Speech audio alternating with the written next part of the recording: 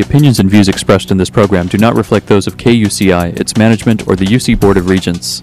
To find out more about this talk show or other talk shows broadcasting on KUCI, log on to our website at kuci.org or check out the latest program guide. Good morning. You're listening to KUCI 88.9 FM in Irvine, California, streaming online at kuci.org and podcasting on iTunes. Welcome to Fighting for Love. This show will help you turn conflict into collaboration in all your relationships. I'm Lloyd, the show's engineer, and your host is Mari Frank, an attorney mediator since 1985. She's the author of several books, including Negotiations, Breakthroughs, and Fighting for Love. She's a mediator for the Orange County Superior Court Civil Mediation Panel, and she mediates business, employment, divorce, privacy, and other civil cases in her private practice in Laguna Niguel, California. Mari's a professor of negotiations and conflict management and has been a certified state bar trainer for over 25 years. She teaches leadership and conflict management courses at Brandman University and here at UCI, and she trains corporate leaders powerful communication and conflict transformation skills. To learn more about the show and our great guests, please visit conflicthealing.com. Mari, what's your show about this morning?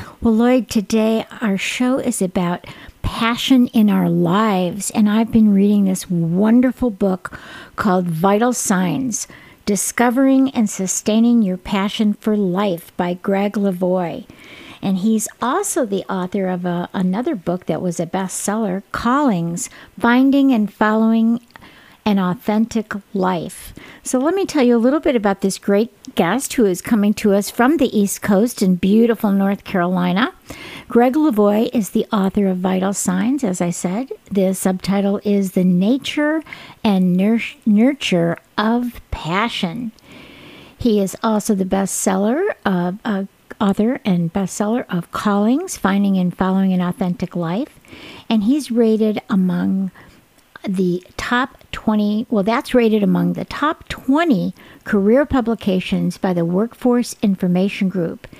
He's also the former behavioral specialist at USA Today and a regular blogger for Psychology Today.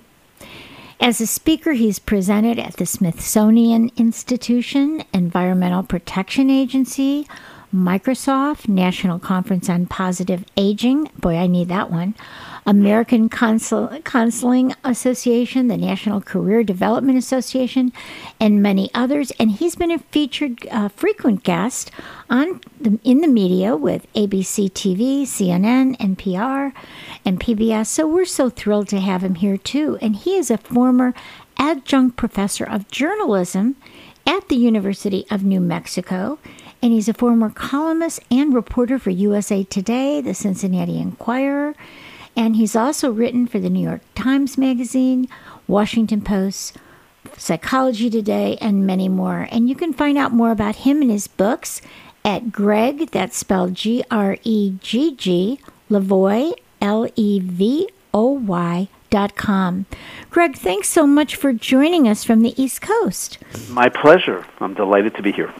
So it looks like you have been writing about passion and finding your true calling, right? So has that been a true calling for you? Oh, absolutely. Yeah. Years ago, I ran across an Italian writer named Alberto Moravia, and he said it's important in life to pursue the one problem you were born to understand. And I thought that was fascinating, and I think for me, that question is probably, how do people create a life that really belongs to them and isn't a knockoff? Yeah. I think that motivated both my books. Yeah, I know sometimes people just want to be like someone else, or they aspire. Like I do have a mentor that I just love, and he's wonderful, Bill Urey, who wrote Getting to Yes and Getting Past No. He was just on my show last week. He was my professor at Harvard, and when I took negotiations from him, and I'm like a groupie for him. But, I would love to, acquire all that he has, and I love him. But, I have to do it in my own unique way. So the things that he has taught me, when I study with him, I have kind of created my own, acronyms and my own way of teaching it. But, it has become me. But, I know some people just try and copy other people, and then it's never going to work, right? Yeah. There was an article that I ran across last year written by a hospice nurse, and it was called The 5 Biggest Regrets of the Dying. And number one on that list was that I gave my life away to other people and didn't lead my own life. I led the one I thought other people wanted me to lead. Biggest regret of the dying, she said. Right. No, I think it's so beautiful. I think it's so important for us to really have that passion. So, you talk in this book, and it's just wonderful, about passion can be cultivated. Some people just seem so impassionate, right? They just have all this drudgery that, life is drudgery, go to work every day, come home, the same thing. So, how do we do that? How do we cultivate passion? Well, let me start here just because it's in the context of the show that you're doing and the work I think that you do around conflict resolution. Yeah. I think one of the primary dramas in people's relationship to their own vitality, and whether it's in the vocational arena or non-work arenas, is the struggle between passion and security. And my own experience, as well as my observation, has been that in the contest between those two, security tends to win, and passion tends to get backburnered. And the problem is, though, that if you're not expressing it, then you're suppressing it, or repressing it, or depressing it. Right. They all mean the same thing, really, which is pushing it down. And I don't think you can do that with impunity, certainly in terms of your health and well-being. But the tendency is to want to go for security and safety and a sense of control over our lives, and that's understandable. Right. And I'm not saying that security is a bad thing, but I'm thinking of Abraham Maslow, who's the psychologist who gave us the pyramid, the hierarchy of needs. Right. And he said that people who tend to flourish the most over the years tend to be the kind of people who make the growth choice over the fear choice a dozen times a day. Not like as a once-and-for-all thing, but a dozen times a day. Now, that's obviously a bar set pretty high, but it says something about how we need balance between those two things. Some security is good, and some passion is good. Right.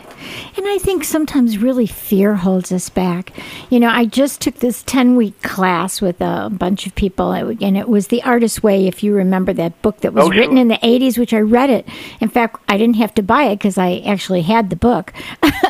But it was a class where we were actually doing the work and doing the morning pages and cultivating our passion and our creativity. And it was interesting that people were saying, I never thought I was good enough to do this art, or I never thought I was good enough to write a book, or I never thought I was good enough to create this invention. Do you know what I mean? And I think it's that fear of just, my passion is there, but, I can't be like other people. I can't be as good as them. I'm not good enough. So I think a lot of that is just, it holds us back, right? Absolutely. And that's why I'm a really big believer in the importance of talking to yourself. Don't let those voices go by without questioning them and getting into conversation with them and inquiring about them. In fact, this is because I'm a writer. This is how I tend to handle this stuff. Right. Is if I've got a fear that's blocking me from moving forward in some particular direction, I will put the names of the two characters at the top of the page. Let's say, more generically, let's say faith and fear. Yeah. Right? Or it could be me and mom, or it could be do it now and do it later, whatever the two opposing forces are. And I'll put down the page, faith, fear, down the page, and I will just write out a conversation between the two of them on the computer, just on the keyboard, without taking my hands off the keyboard for 20 minutes. Yeah. And I'll just let the two of them have at it. And they will. Right. And it's instructive. It's educational. It's sometimes kind of stunning what comes out of their mouths when you really let them talk to each other and use any kind of language they want and say anything they want. Mm-hmm. I think that's, to me, has been one of the keys to conflict resolution. Yeah. In terms of anything, following my passions, for instance, following my calls, is let the two sides talk to each other. Don't stuff one of them or the other under the floorboards just to be rid of the tension. Yeah, yeah. And I love your idea of, putting it on paper and having Sally scared and Sally successful or whatever, you have on there. I love the idea of doing that. And because I think when we have it in our head, it's all mixed up, but it gets so much, there's clarity when you see it on paper or you see it on the computer. It's written and it is, suddenly it just jumps out at you, right? I think there's something to that idea of, like you said, when it's down on paper rather than up in your head. So there's something about concretizing it that changes how we think about it. I remember when I was in college, I had a psych professor who said, anytime any of you guys have a headache, I want you to come to my office and I'll help you get rid of it in 5 minutes. And I went once when I had a headache, and I went to his office and he sat me down. He said, okay, so what color is it? If it was a vessel, how much water would it hold? If it was a 6-year-old, what would it be saying to you? What kind of metal is it made out of? And he would just ask all these questions. Yeah. And I swear to God, in 5 minutes, that headache was gone. Yeah. There was something about getting it out of my head and concretized in some way that seemed to shift it. Yes, yeah. And what I do if I get some kind of pain is I sit down and I meditate and I actually feel it and ask it, like, what are you trying to tell me? Because obviously certain things are trying to tell you something, our body, mind, spirit stuff, right? And it's trying to tell you something. So I kind of go in and sit down and get quiet and say, okay, what are you trying to tell me? What is this all about? What needs to happen. Yeah. The word symptom means a sign. Yeah. You might as well ask it what it's a sign of. Yep. The word pathology means the logic of pain. You might as well figure out what the logic is in it. I think one of the best pieces of advice I have ever been given in my life was, you need to learn how to suffer creatively, not just neurotically. I love it. I did too. And what she meant by that was use it to grow. Yes. Figure out some way to transmute suffering into growth. And so she said, write about it. You're a writer. Write about it. Yeah. If you're a dancer, dance it out. If you're an artist, draw pictures of your obstacles. Play it up. Talk it out. Yeah. And there's something about suffering creatively that I think is really critical to being able to gain momentum or regain momentum in your life. Right. So everything that we're given in our lives, is there for us to grow. And then, of course, if we have something that's a passion like you do to help other people learn to find their passion in life, or for me to be a healer of conflict, if we squelch that, then we're just, it debilitates us, right? It absolutely debilitates us. But I know for me, and you were talking about the difference between security and, and creativity, right? And all that stuff. And are we going to sacrifice our passion and our creativity for security?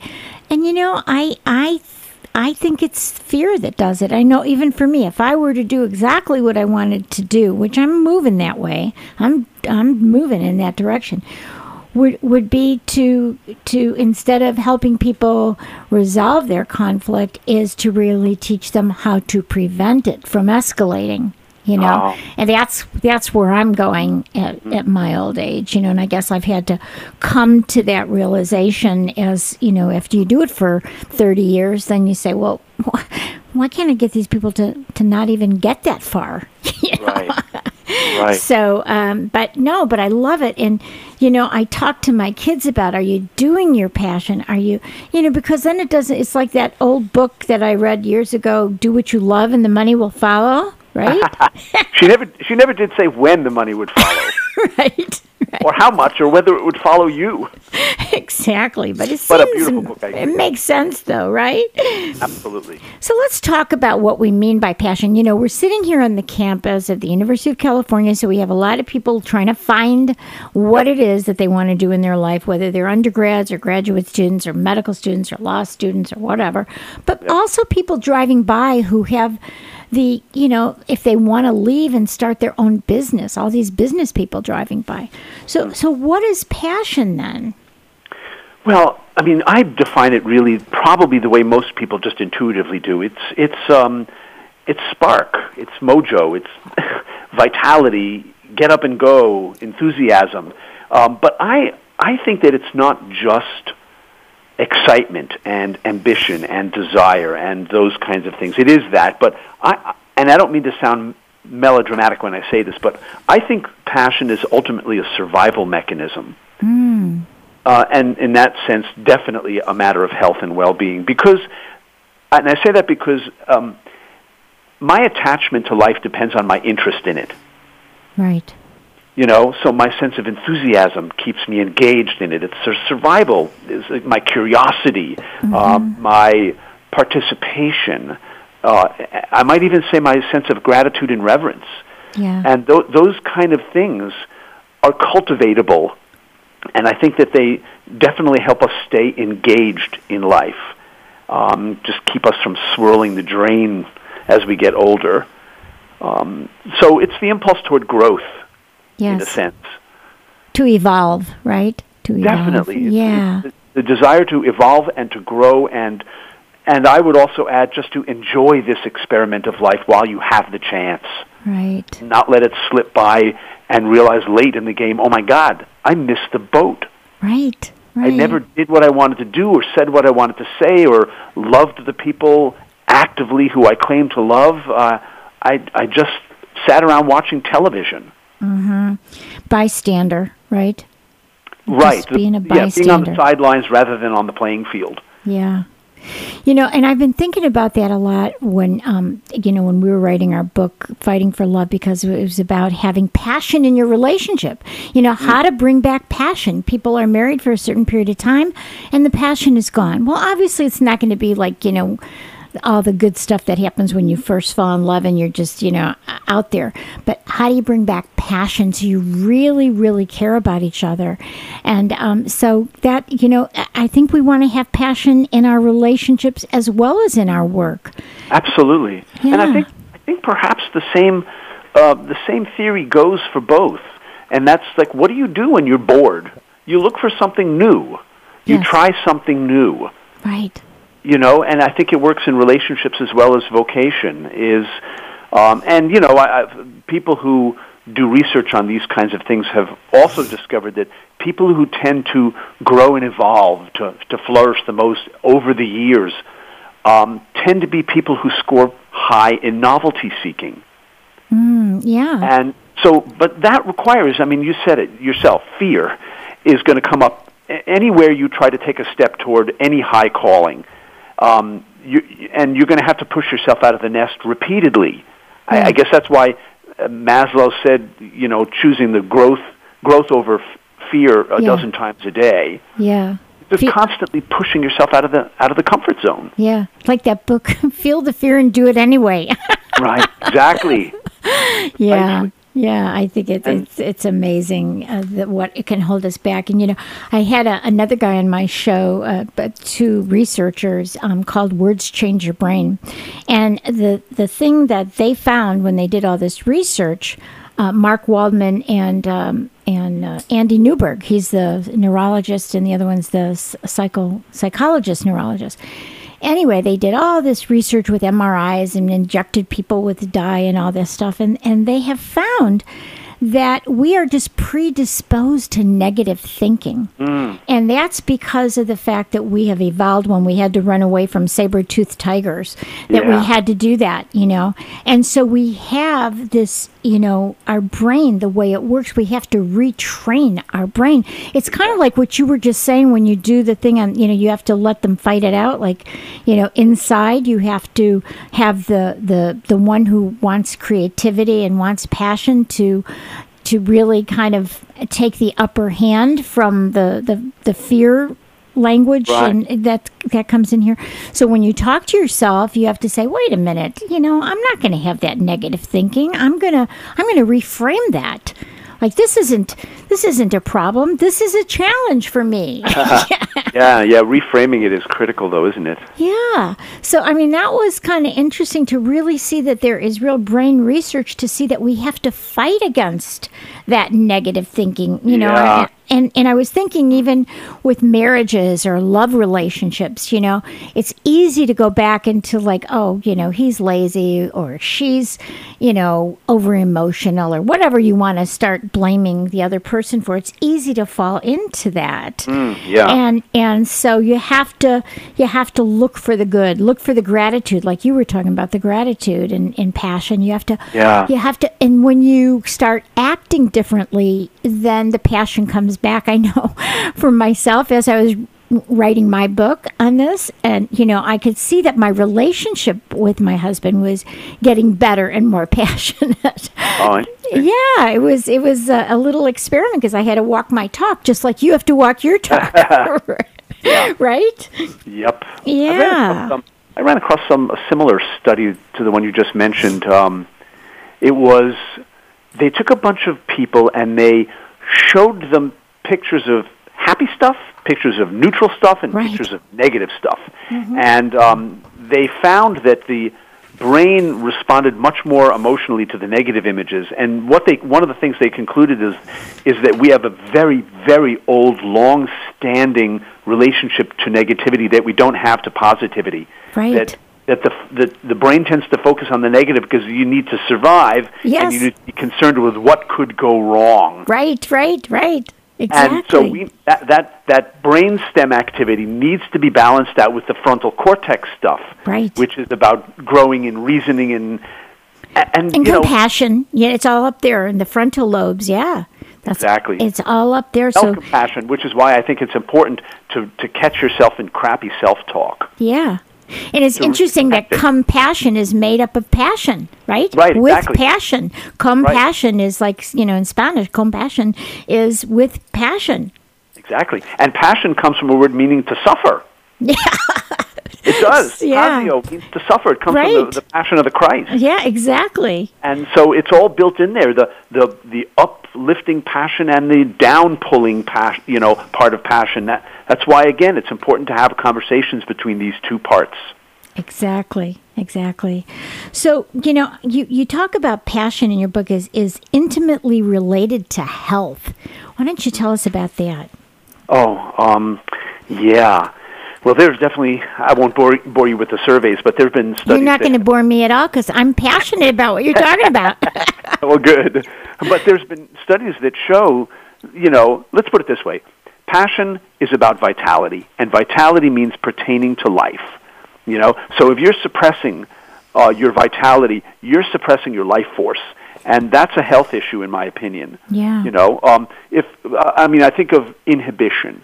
The force of inhibition, holding ourselves back from, say, vitality or expressiveness or enthusiasm or authenticity. Clinically speaking, holding up defenses is physical labor. It's hard physical labor, and it is, by definition, draining.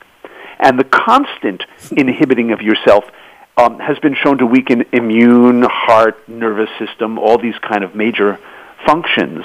So it's definitely a health issue. Another way I think of it is, it seems to me that the human psyche is like the earth. It's a closed system in the sense that there's no out, as in throwing the garbage out. There's no away, as in running away from your problems or even your callings. Right.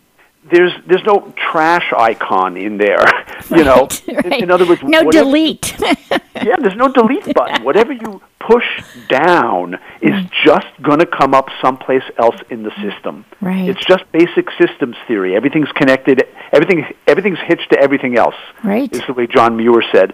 And I'm thinking of this poet, this Mexican poet that I ran across years ago named Jose Frias.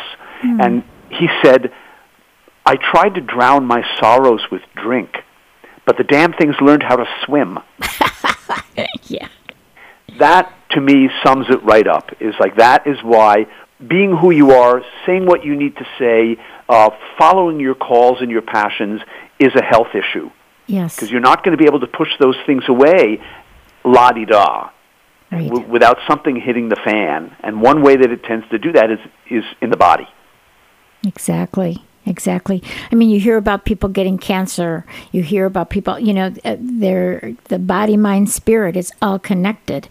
And so, yeah, I mean, if we're suppressing, it's going to come out in our body. Our body's going to feel it. Oh, you want to hear a powerful example of that? Yeah, we got about 2 minutes, so that'll be perfect. Okay, great. The Institute of Noetic Sciences, Noetic referring to consciousness studies, is in Petaluma, California. They have the world's largest database of spontaneous remissions. And I got a chance to spend some time with that database because I did a story on it. And one of the things that jumped out at me from these 3,500 cases from physicians all around the world was that what immediately preceded many of those spontaneous remissions was a profound affirmative change in the person's life. Finally marrying their longtime sweetheart, or finally reconciling with a long-despised parent, or finally taking responsibility for your life and making it happen. And that says a lot to me about the correspondence between passion and health. Right. Finally finding that aha moment in life, right? It's amazing. Well, we are just about out of time, so I just want to make sure that we say your wonderful book, Vital Signs, Discovering and Sustaining Your Passion for Life by Greg Lavoie. And why don't you just give your website, and then it's going to be time to go. Great. It's www.greglavoie.com, GREGGLEVOY.com. Well, Greg, you're wonderful, and we will have you back again, so please stay in touch, okay? Great. Thank you so much. Bye-bye. Bye. You've been listening to KUCI 88.9 FM in Irvine and KUCI.org on the net. I'm Mari Frank. Join us every Monday morning at 8:30 and visit our website at conflicthealing.com. Thanks. The opinions and views expressed in this program do not reflect those of KUCI, its management, or the UC Board of Regents. I'm so pleased to present the weekly segment of Orange County Sheriff News and Safety Tips. And today we are speaking with recruiting deputy Stacia Russell, who is with the Orange County Sheriff's Department in the Professional Standards Division. And she is been with the department now for 3.5 years, and she's currently on special assignment as a recruiter for the Female Recruiting Department, which is very exciting. Stacia, thank you so much for joining us. Thank you for having me, Mari. I understand this is pretty exciting that the department is interested in increasing the number of female deputy sheriffs.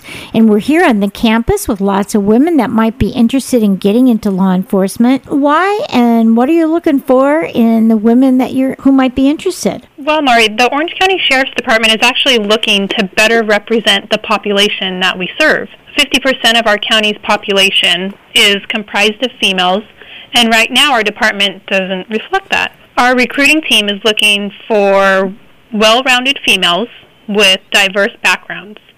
Many people think you have to have a degree in criminal justice or have some type of experience in law enforcement, but actually the minimum requirement is just a high school diploma. We have a 6-month paid academy where we teach you everything you need to know to become a peace officer. We also have an 8-week mentoring program prior to the academy to prepare recruits both mentally and physically for the academy that they're about to take on. Mm-hmm. If you are looking for a career change, now is the right time to do it. We have teachers, lawyers, single moms who've all made the career change. Our next test is actually scheduled on April 9th, just in a couple weeks here, with a practice physical agility test on March 26th. And you can log on to our website, joinocsd.org, for more information. Well, that is wonderful. We're going to have you back again to talk a little bit more about this, and that's very exciting. Thank you so much, Stacia, for joining us. Thank you, Mari.